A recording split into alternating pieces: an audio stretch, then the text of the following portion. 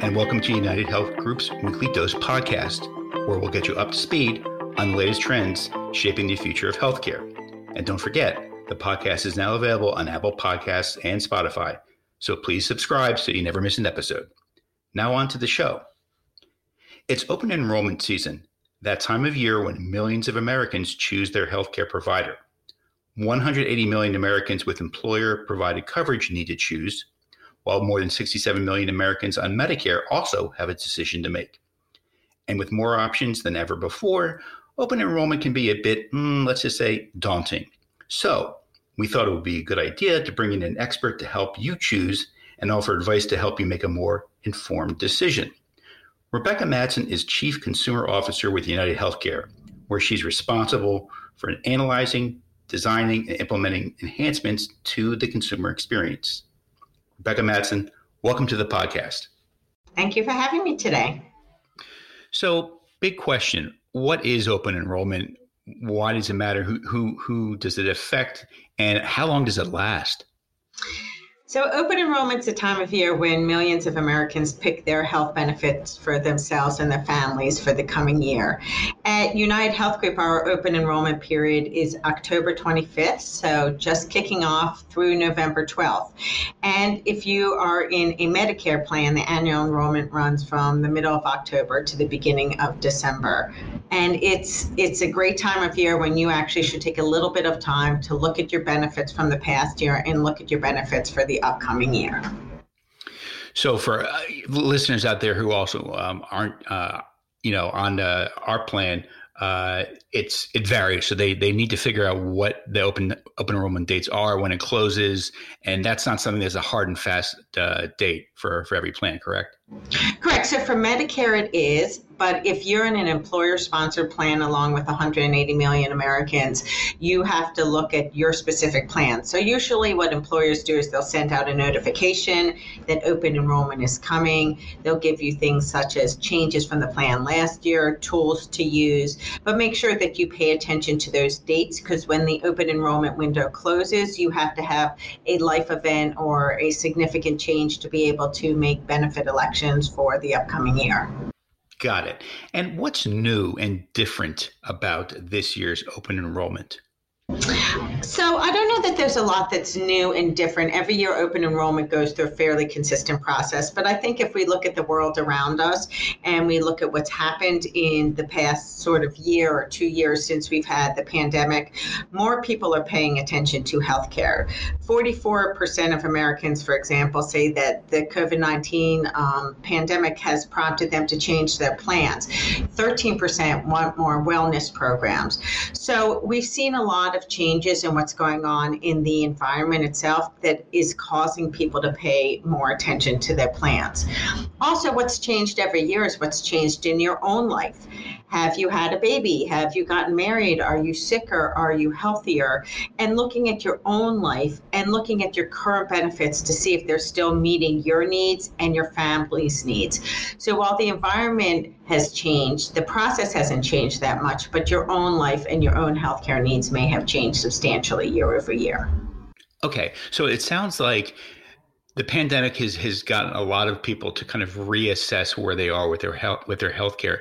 Does that mean they're coming back and they're being pickier, choosier, more demanding, or is it just simply this kind of reflexive thing where they just say, "I just need to change things up"? So what we saw historically is about 28% of people spent less than an hour researching their plan options. So often what would happen is people would go, they'd check the box, they'd say open enrollment, what I had last year is as good as what I have this coming year. And what we found is health is front and center.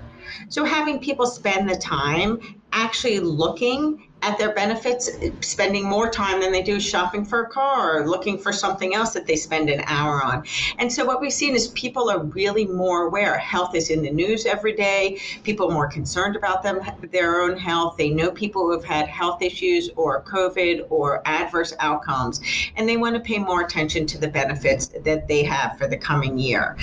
And a couple things, Ira, that we can look at when we're looking at the plans for the coming year, and some tips that may be helpful to the listeners are first is looking at the costs. So for example, premiums. Premiums are one expense that we have. That's the amount that obviously comes out of your paycheck. But also look at copays and deductibles. Make sure that you understand how much is going to be out of your pocket and anticipate your expenses. So look at your coverage that you had last year, how much you spent on medical care and things such as prescriptions, and make sure that you're looking at the deductible. We often see people get surprised when a cost is under the deductible. A second tip is to look at coverage. So make sure that your doctor is in the network.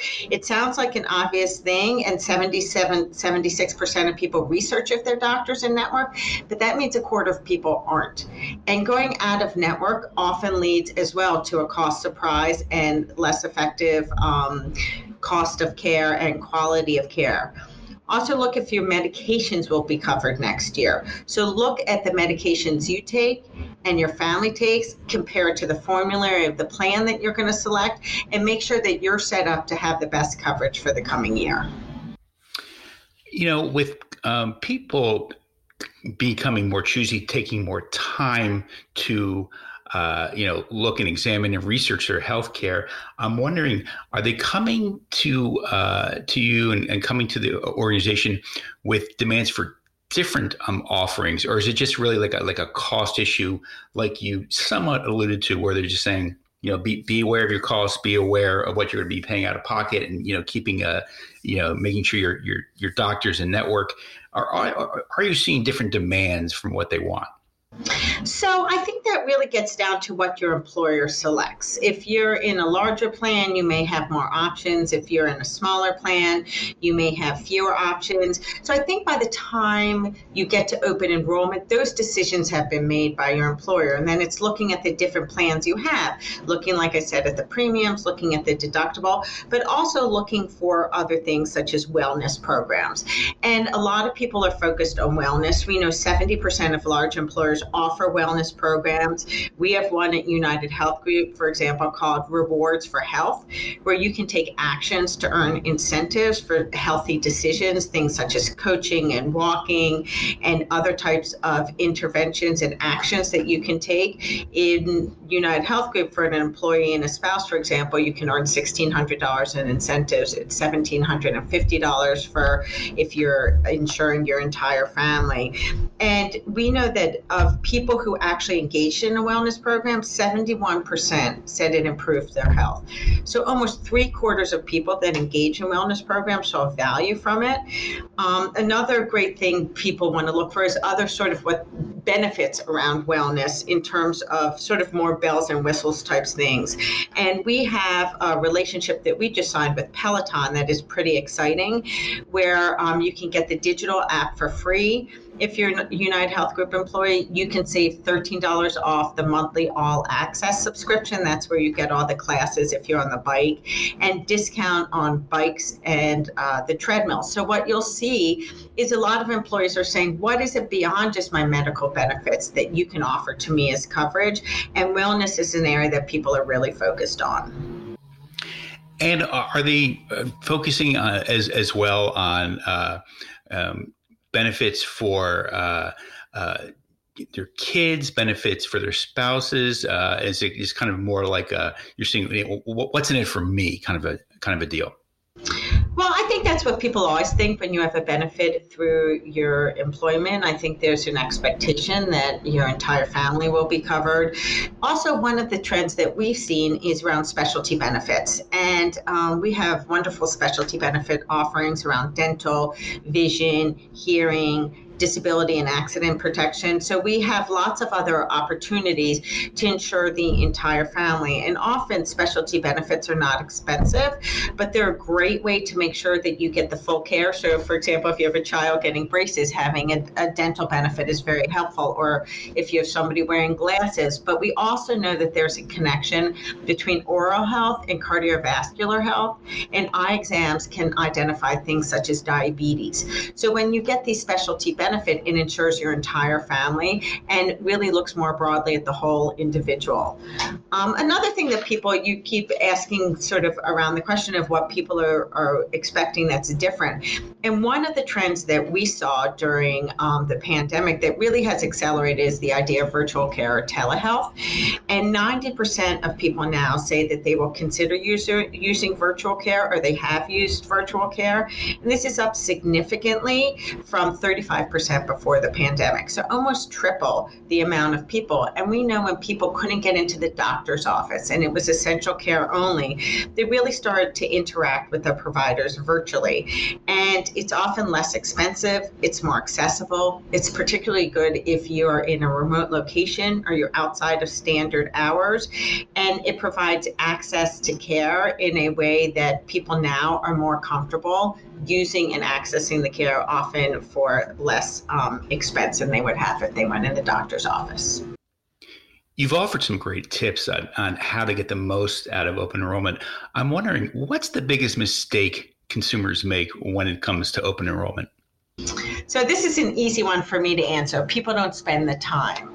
And with everyone's lives being busy, people just go forward, and it's, we know that only 9% of people understand the 4 basic terms of healthcare: copay, coinsurance, deductible, and out-of-pocket max of the U.S. population. And so there still is an issue with health literacy. And even those of us who work at United Health Group, as much as we do this all day, every day, it can be a little bit confusing.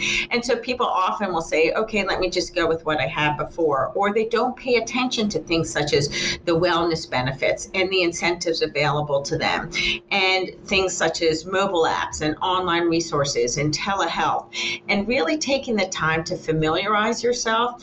What is available in your plan, and how do you make sure that you set yourself up for success and you don't wait for an adverse event or an acute event to happen to really take the time to understand your plan.